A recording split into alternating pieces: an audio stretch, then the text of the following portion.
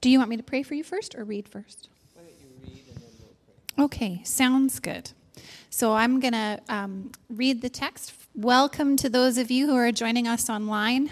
Hello, virtual listeners, real people. Hi, Mom and Dad, Gordy's mom and dad. Maybe my mom and dad. Hi, Leona. All right.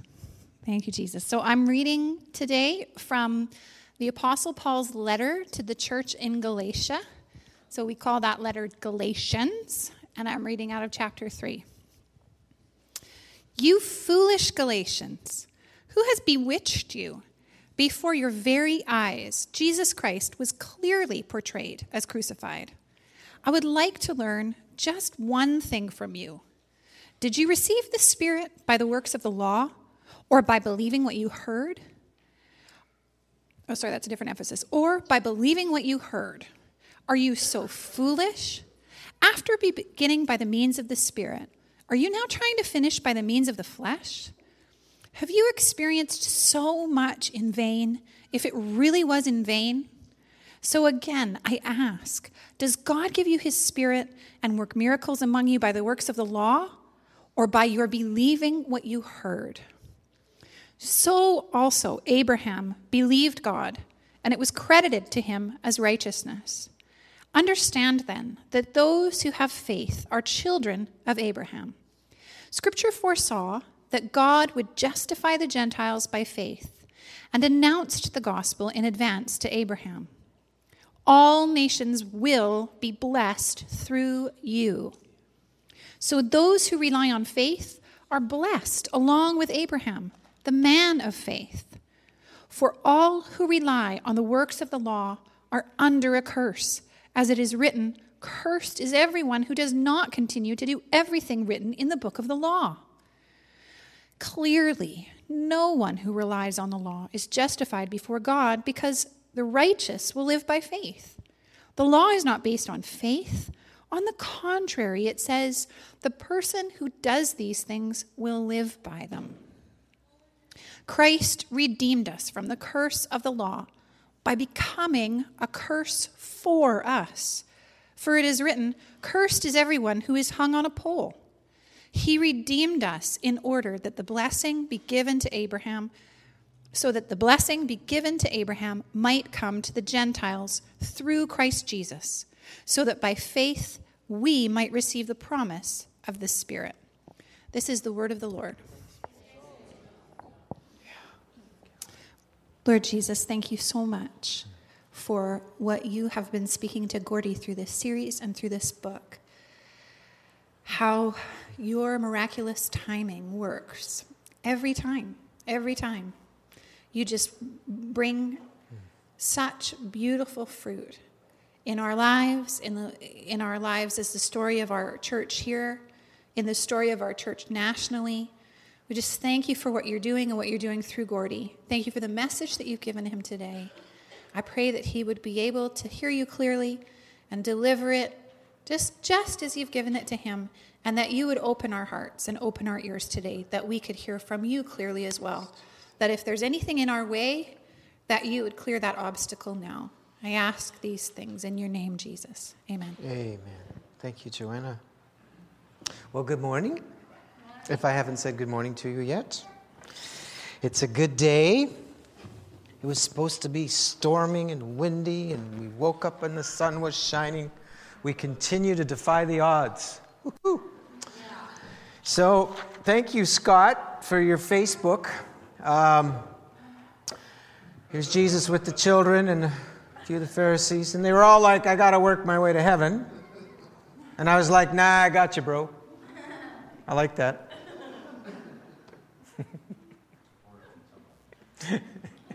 You're a theologian, buddy.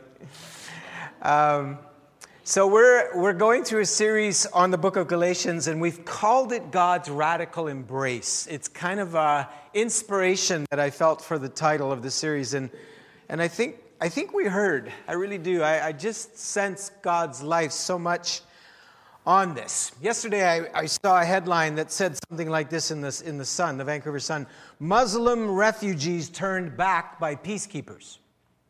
And it was happening in the Central African Republic. And so it caught my attention. I read the first paragraph. It said this: thousands of Muslims who tried to flee the violence in the Central African Republic's capital were turned away by peacekeepers Friday as crowds of angry Christians shouted, "We're going to kill you all." And do you know why the peacekeepers were turning them back? Because there were a bunch of angry Christians in the countryside that were going to ambush them and kill them. So again, it emphasizes and underlines the fact that we have to get the good news right. If we don't get the good news right, bad things start to happen, and Christians start doing some very unchristlike things, and that truly is what it means to take the Lord's name in vain.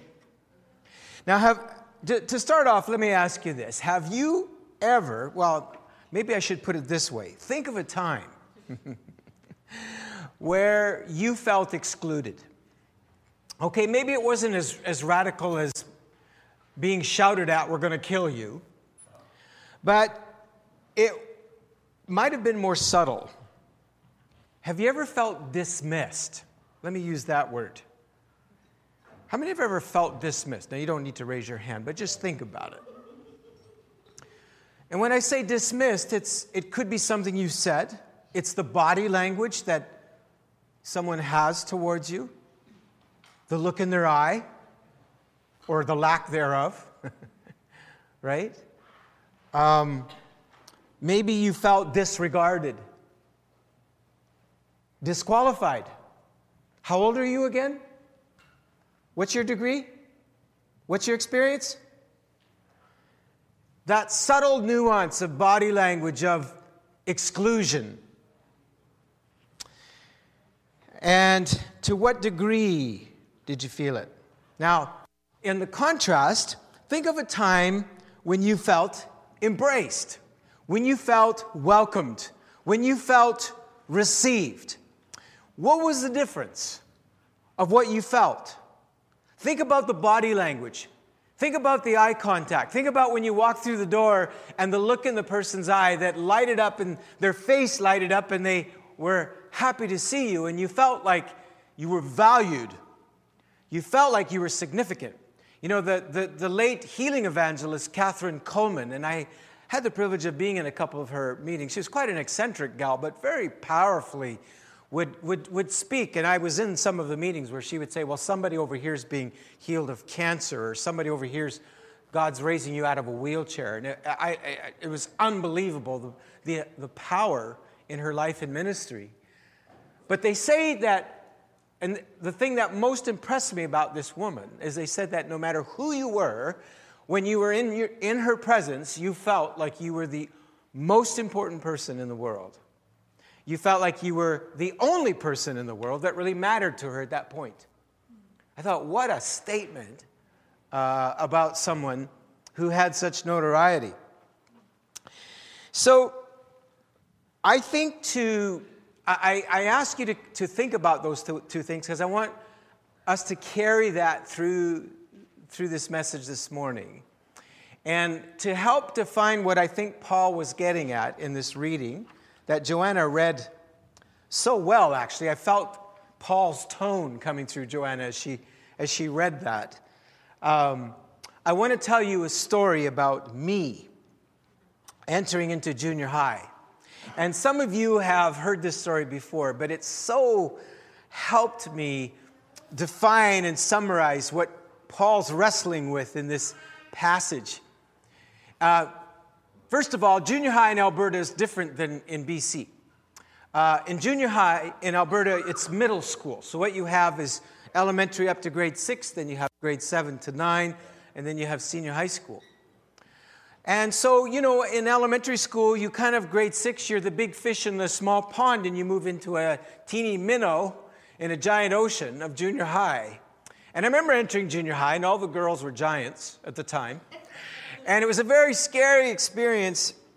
And I had a lot of friends entering into junior high, but something happened where all of a sudden this social rupture occurred for me because I was a Pentecostal kid. And so all the things that Pentecostals are not allowed to do, all my friends started to do socially. Dances, going to movies, parties, little drinking. And so I began to feel quite lonely, but my backup was sports. And I was kind of playing hockey up to grade 6, and I almost got lost my teeth, so I thought, well, let's try basketball. And I actually was a little bit better in basketball. So sports was kind of the way that a Pentecostal kid could still be social. So you can tell the stakes would be quite high emotionally to make the team. So I went for tryouts, and my dad had been training me in the gym, and I was actually quite good at basketball for grade 7, but you're grade 7, and you're trying out for the team that there's a lot of grade 9s on the team, and Giants. And I don't know if Andre the Giant was there, but it's close to it. And so I remember the day that the tryouts were finished, where we were going to find out what we make it, and the coach called us into the equipment, this big equipment room, and all these nice team jerseys were hanging up on a hanger. And the coach, one by one, began to call guys' names. And, Fred came forward. He gave him a jersey. And then Ray called Ray forward. Ray got a jersey. Sherman came forward, got a jersey. Well, he ran out of jerseys. And I remember standing there, and the little group of us that were hoping to make the team, that's how we found out. We didn't make the team. And it was probably one of the most painful experiences that I had as a young person, and it really had a formative impact on my next 10 to 15 years. It was so powerful. It affected my nervous breakdown 15 years later, what happened there, because I made a vow that would never happen again. I would never be cut again from a team. And that year, I worked my tail off to prepare so that next year I would make the team. And I actually went on to do quite well. But that year was the loneliest year of my life. And there's kind of two reactions that people will have when they feel they can't make the team. One is they go into the manic mode like I did, which I transferred to ministry about 10 years later. I'll explain that over today and next week a little bit. But there's that reaction where you go into that inner vow, I'm never going to lose the cut again, or the opposite where you rebel against that law. You rebel against that standard. You say, screw the team, and you live your life totally in opposite to the team. So one of two things happens, right? Is you either say, by God, I'm going to make it, or screw it all. There's kind of those two responses. And this is what happened with the Galatians. The Galatians were actually enjoying being on the team. They had the jersey, but someone came along and said, you didn't make the cut. What are you doing with the jersey? Take that thing off. You're not good enough. You haven't jumped through enough hoops. You don't have the right credentials. You weren't born in the right ethnicity. You're second class. But here's what you have to do to qualify.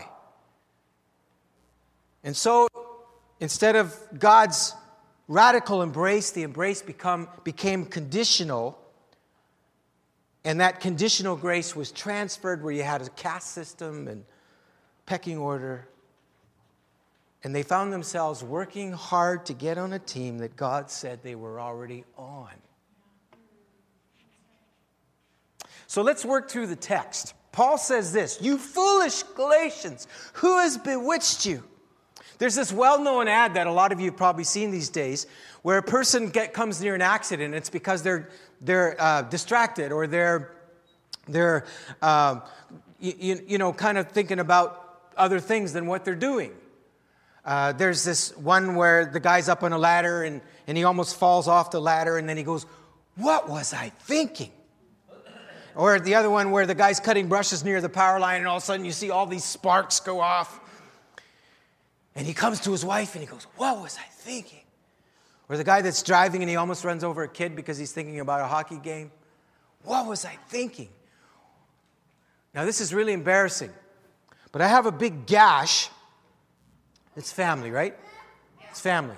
I have a pretty healed scar right here, but a couple of weeks ago, I was cleaning out our carburetor. And the tap was running, and there was some glass in there. We don't use the carburetor very much. Maybe that's my excuse. We've gone to the green bin. But once in a while, stuff gets in there. So I was cleaning it out, and there was some glass and some plastic, and the water was filling up. The tap was going, and so I was cleaning it, and I was distracted. I was thinking about something, and so I went to turn the tap off, and I turned the switch on. And it was unbelievably painful. I thought I'd screwed my hand up. And I put some ice on it, put a bandage on it. I had so much typing to do that day, writing to do that day. I was so angry at myself. I was furious with myself. What was I thinking? Well, the Lord had mercy on me. But I think there's something about that. If you look at the Greek definition of this word, foolish, that's what it means. It means that you know better.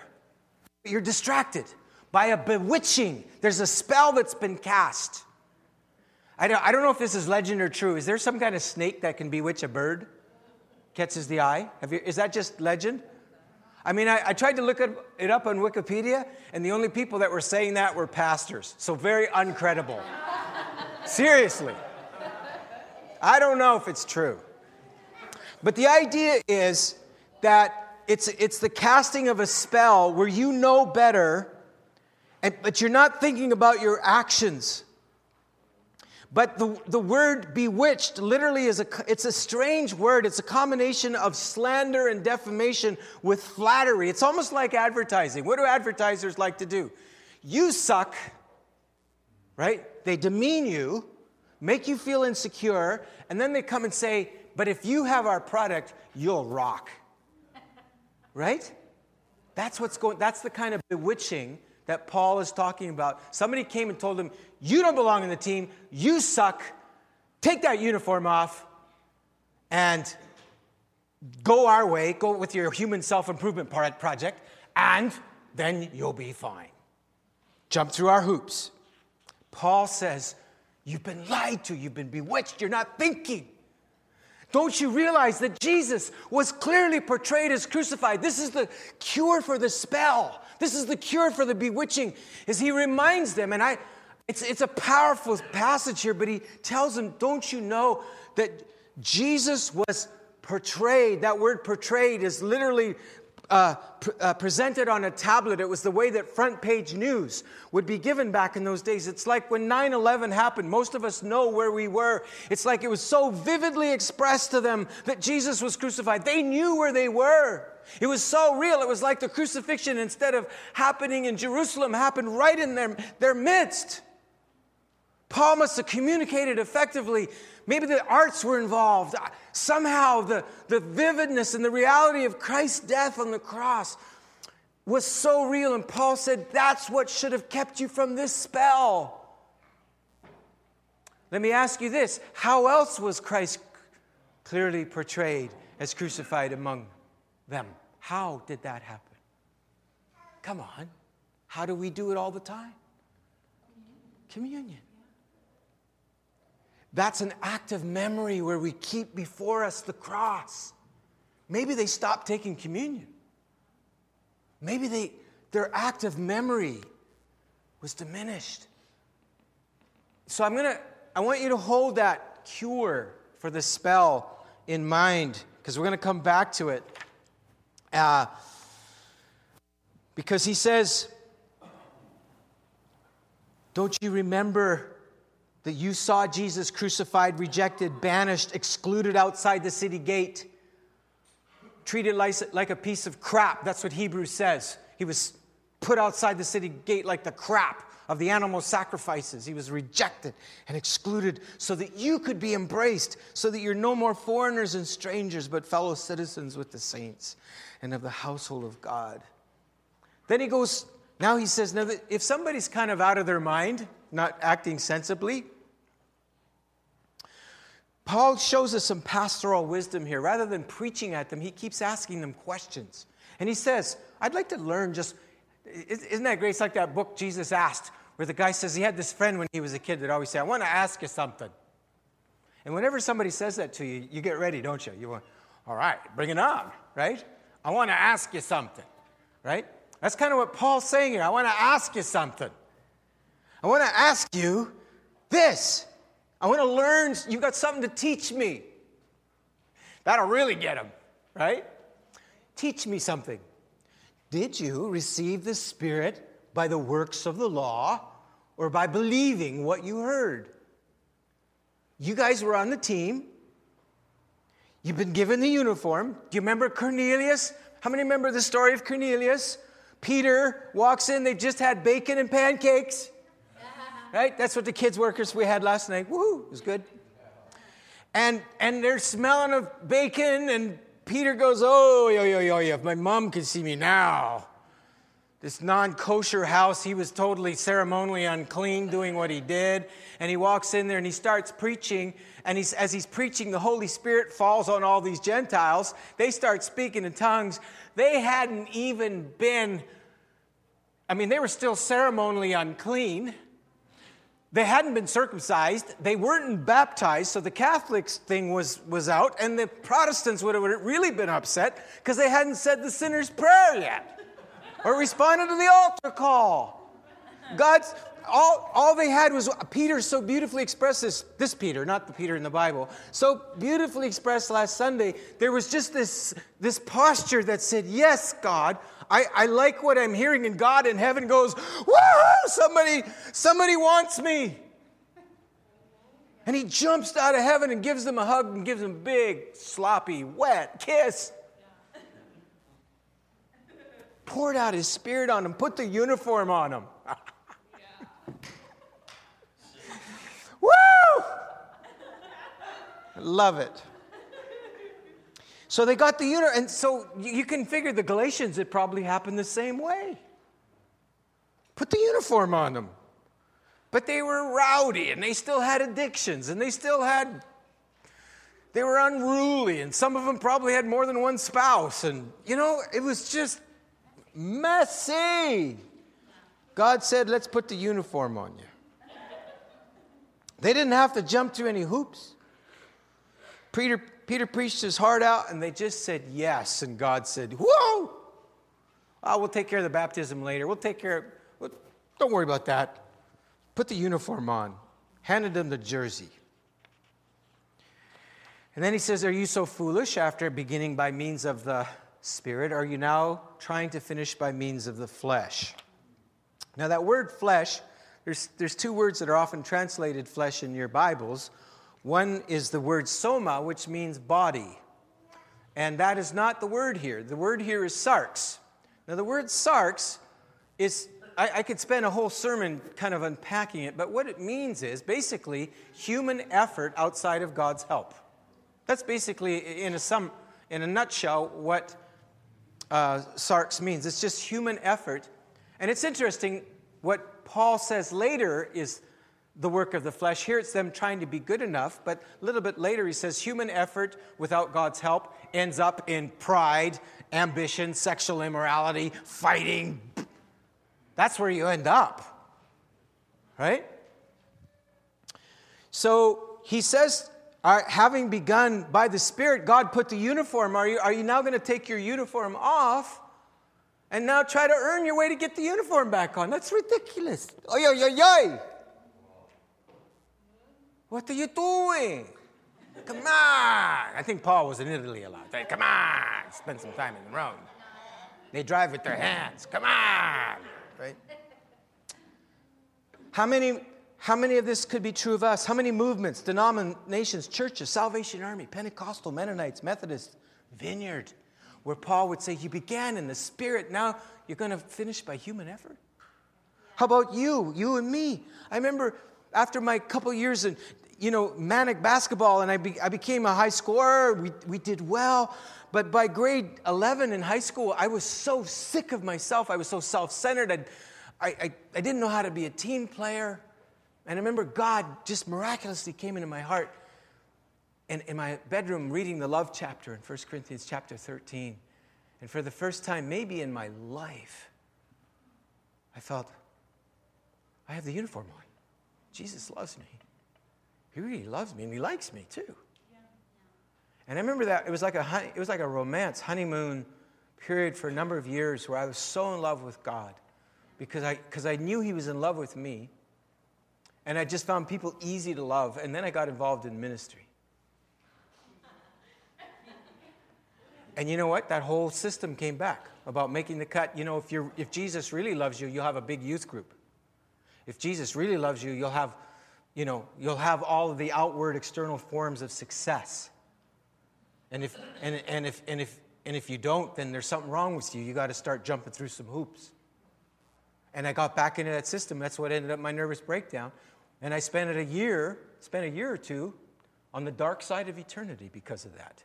Because when you try to live by the law, it's a curse. So, there's just something that gets me. I see that Olympic motto they have, and I love the Olympics. I'm enjoying them. But there's that thing that goes stronger, higher, faster. Have you seen that one? And something inside of me goes,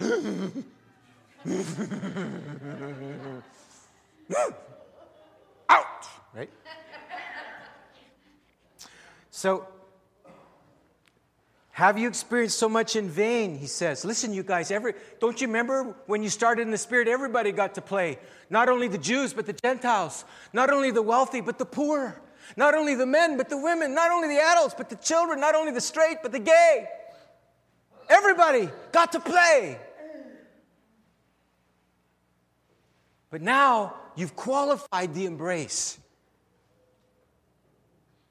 And now, not everybody gets to play anymore. What's happening? Have you experienced so much if it really was in vain? So again, I ask, does God give you his Spirit and works miracles among you by the works of the law or by believing what you heard?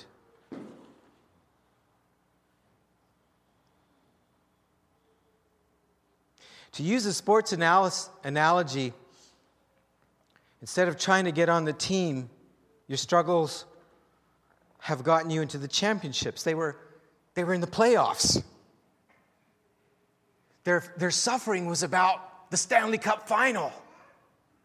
But now he's saying you're struggling to get on the team? Doesn't make sense.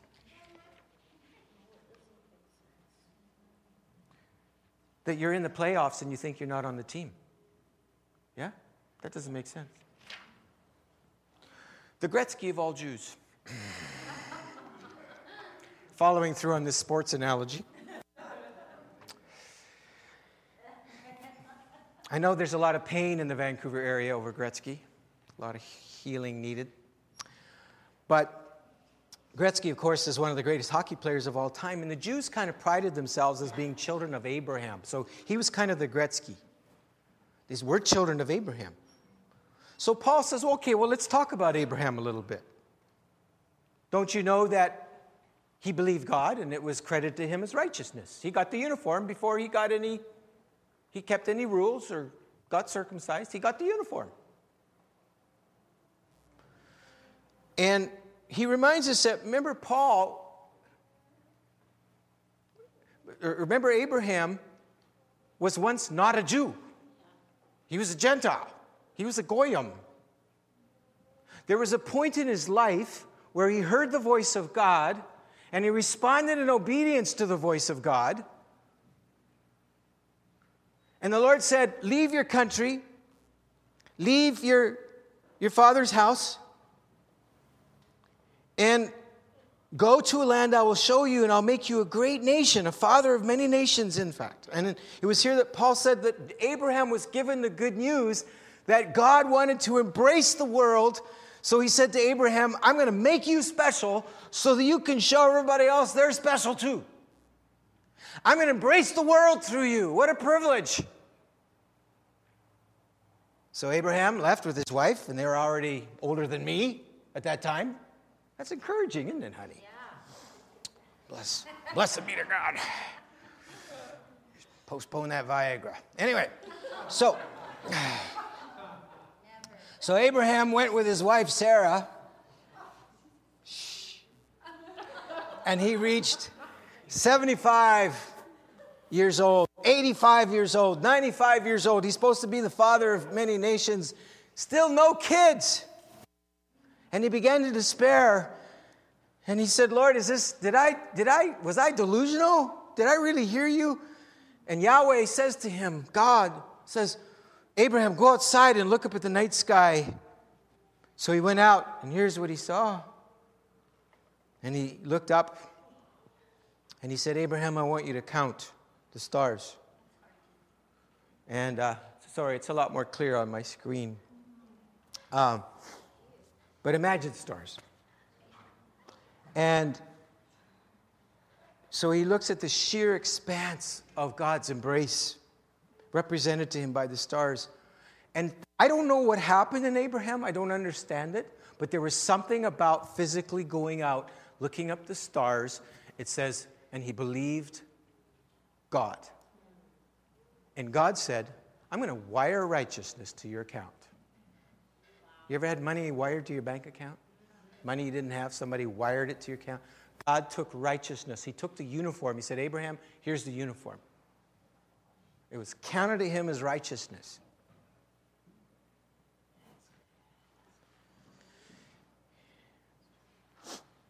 But it wasn't just getting on the team. What was wired to his account and what's wired to your and my account when we just say yes is not only making the team, but all that we need to get in the playoffs and win the title, to finish the race. It's all wired so that we don't only just start, we finish the same way we started. Abraham hadn't been circumcised yet. He hadn't had any laws given to him. He just said, yes, God. Yes. He had the jersey. And seeing those stars helped his faith. But what's the alternative to this? Paul says, well, if we try to make the grade route and we try to avoid the cut, it's a curse. For all who rely on the works of the law are under a curse. It is written, cursed is everyone who does not continue. In other words, we set ourselves up for exclusion. We set ourselves up for rejection. We set ourselves up for marginalizing ourselves, disqualifying ourselves, and we start doing that to others. And we start being like religions through history who thought they were doing God a service by killing people, marginalizing them, putting them in residential schools. Categorizing based on the flesh, external things, instead of embrace, inclusion, belonging. And so we start building our case in what we can or can't do instead of on faith. In other words, building my case on what Christ has done and continues to do through me. So Paul says, you think being Jewish is special? He says, I'll tell you what, we suck. We need help as much as you do. We're all under the curse. You blew it outside the law, we blew it under the law. We need grace. And then he finishes with these majestic words, just sweetest words, no sweeter words have ever been written. We've sung about it already in our worship. He said this, Christ has redeemed us from the curse of exclusion that comes from trying to make the team. He's redeemed us from the curse of the law by becoming a curse for us. For it is written, cursed is everyone who is hung on a pole. He redeemed us in order that the blessing given to Abraham might come to the Gentiles through Christ Jesus, so that by faith we might receive the promise of the Spirit. O wondrous love divine, no sweeter words. So many sermons have been preached on this. There was only one person who made the team by his performance. There was only one person who made the cut, who never broke the law, and that was Jesus. And he was included and embraced by the Father. But because we went the law route, when we saw him, out of our own brokenness, our place of rejection and exclusion and feeling disqualified, feeling dismissed. You ever felt dismissed? Ever felt disrespected, dissed, as the kids like to say, diminished, dissed? What do you do when that happens? Well, you're a human being in the likeness of God, the image of God. Something inside of you goes, that's not right. I'm in the image of God. I carry the glory of God. So when that happens, when you're dissed and you don't understand God's embrace, you react, you lash out. You react in various ways. You either try to measure up and make the cut, or you react against it in anger. And so we rejected Jesus. We struck out, lashed out at him, nailed him to the cross. And the Father said that in taking the curse undeserved, he kept on hugging, he kept on embracing, he kept reaching out to us. And when we see that blood and that mangled body, it reminds us of the curse of our rejection that's on him. And when we open our hearts to that love, that curse is removed and placed on him. And the blessing and the righteousness and the holiness of the people of God is credited to our account. It's ours. We get the uniform. Hallelujah. We get the uniform. And the Lord offers that to us today.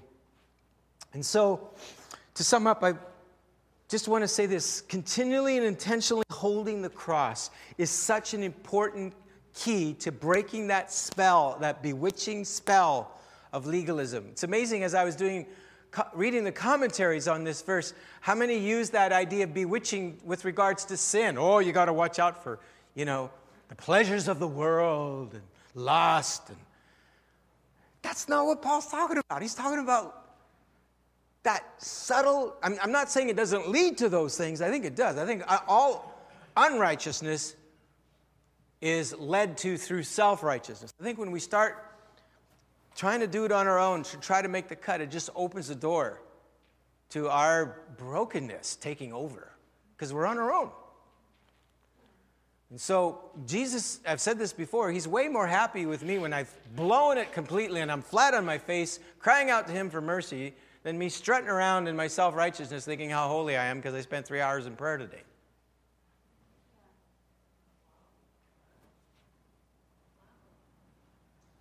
And that's happened over and over again for me,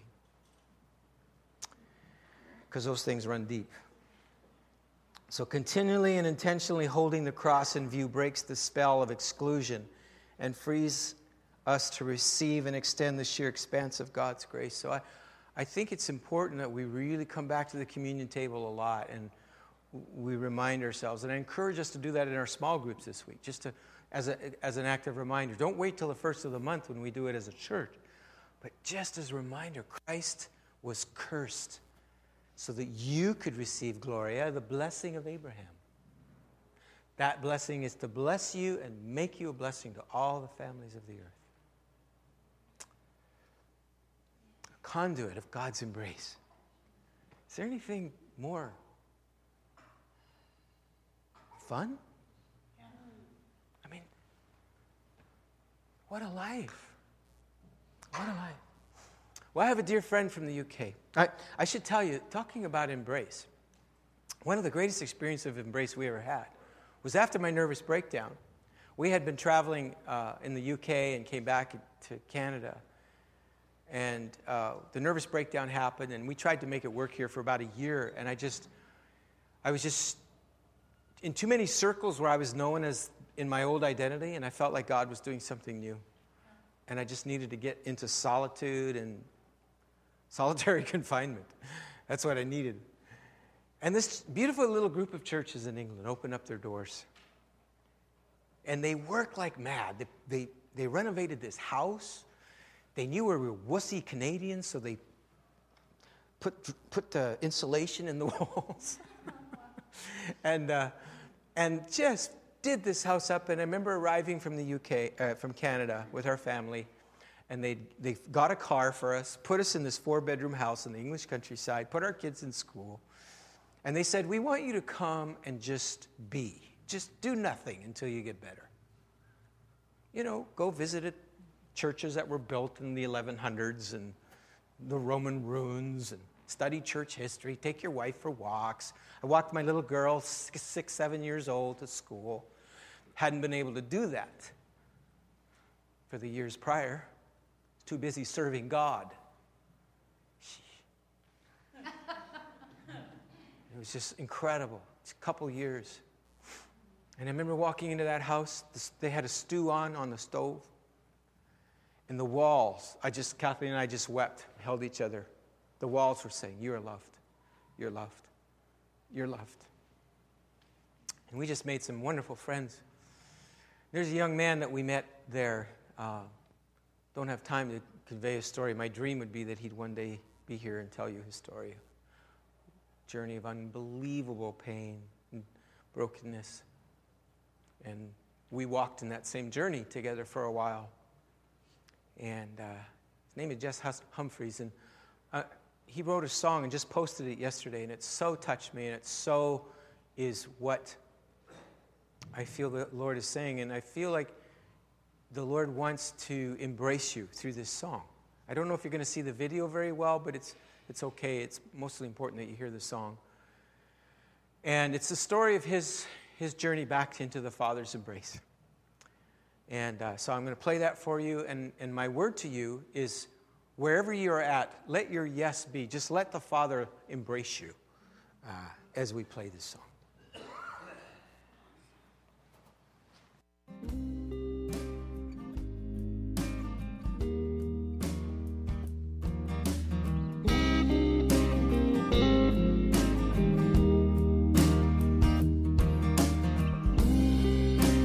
Tie me down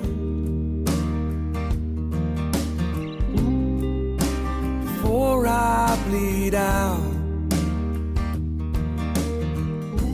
Cauterize with cold right to my mouth. The state I'm in,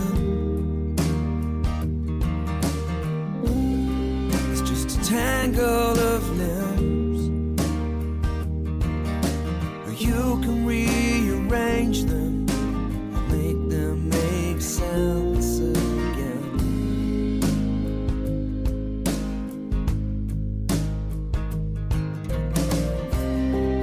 My, oh my, it's taken some time.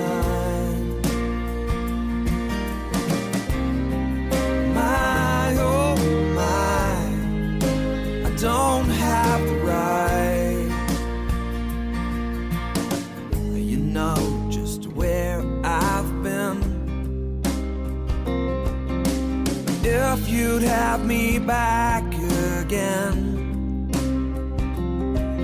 would you take me and break me, but lend me your light?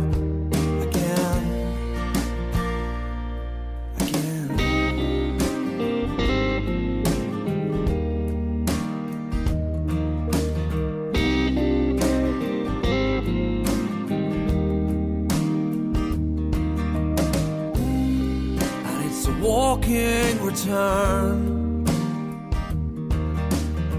Your back is what I deserve. You're not returning. My heart is burning. I'm on fire. I'm with arms open wide. You hide my guilty face with your smile.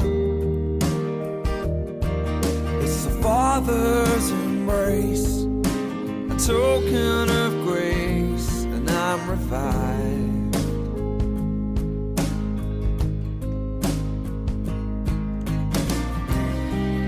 My, oh my, it's taken some time. My, oh my, I don't have the right. You know just where I've been.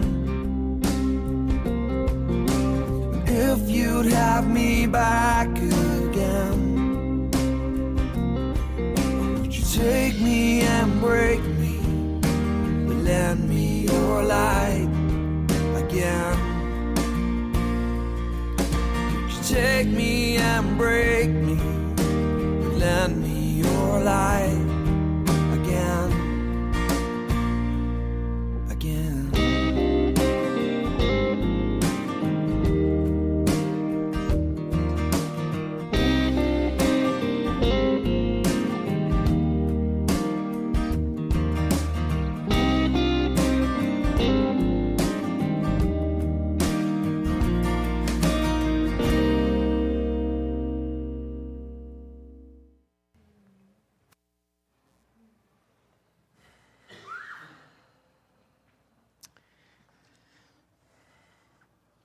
I deserve your back, but you're not turning, and my heart is burning.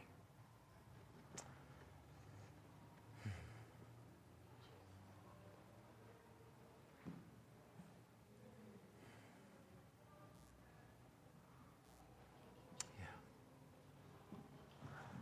I love the way that he portrays beginning in solitude in his journey back to the Father. And as he journeys on, around him comes community.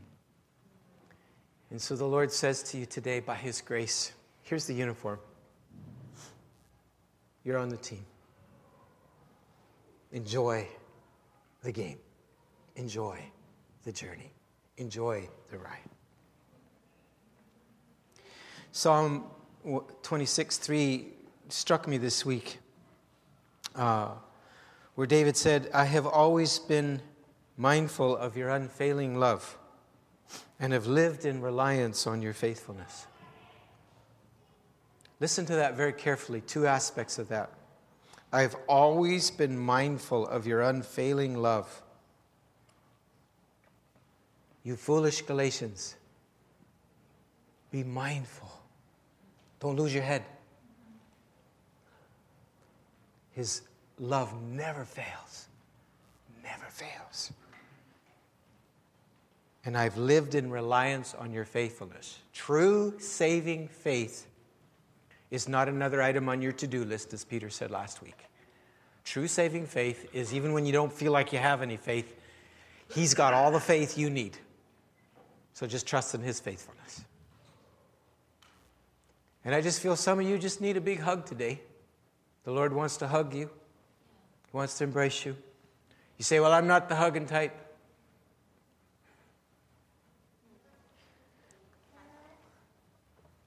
Well, I know there's often wounds and reasons behind that. The least not being sometimes we were touched inappropriately. And that causes pain. So I understand.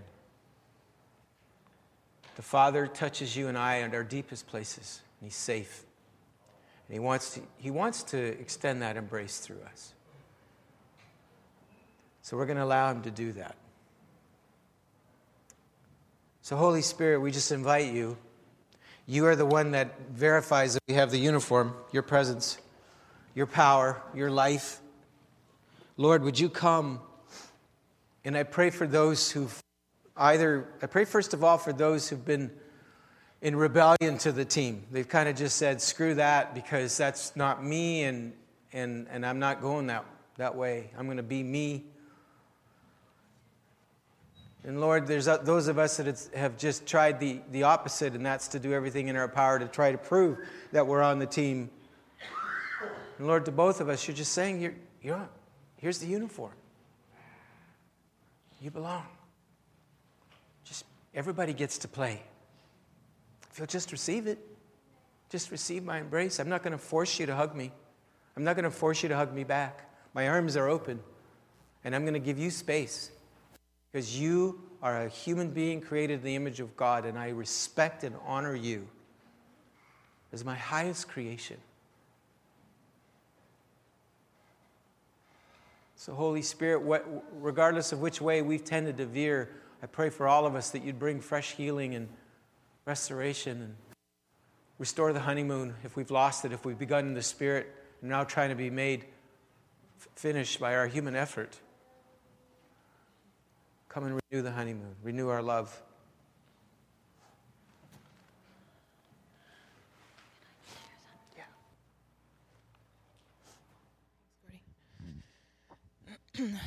I just feel over the last couple of weeks there's been this thing percolating, and I don't know if it's fully formed yet, but hopefully it makes sense to somebody here. Just a real sense of almost an intervention that God wants to do this morning. Someone here needs to be rescued. And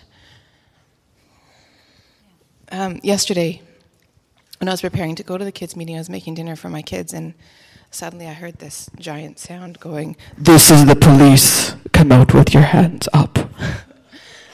And so we all ran to the door and going, "What's going on?" And in front of my house were 6 SWAT guys with the guns and everything, going to not my neighbor's house, but the neighbor's neighbor.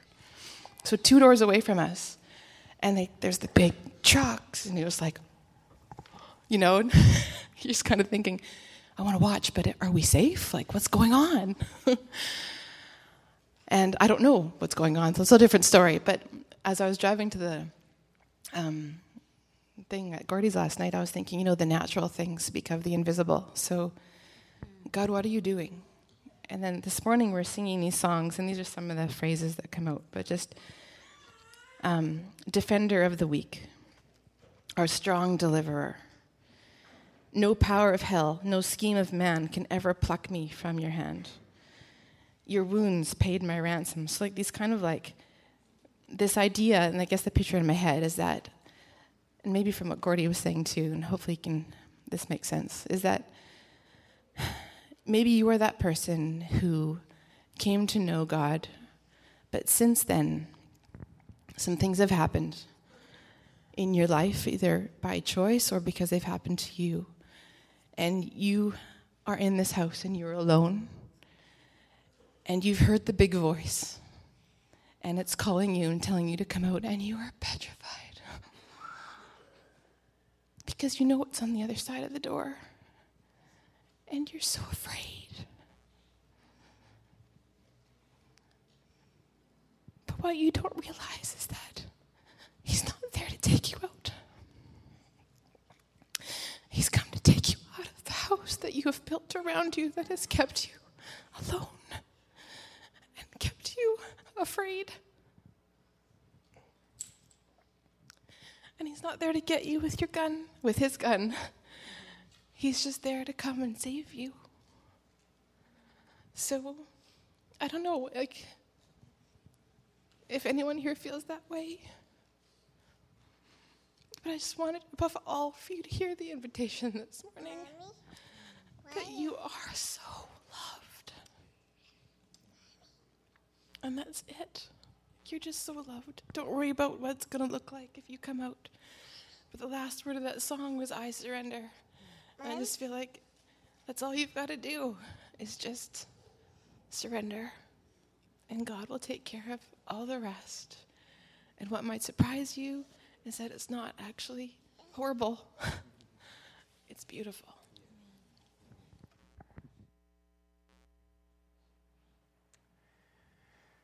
Yeah. So good.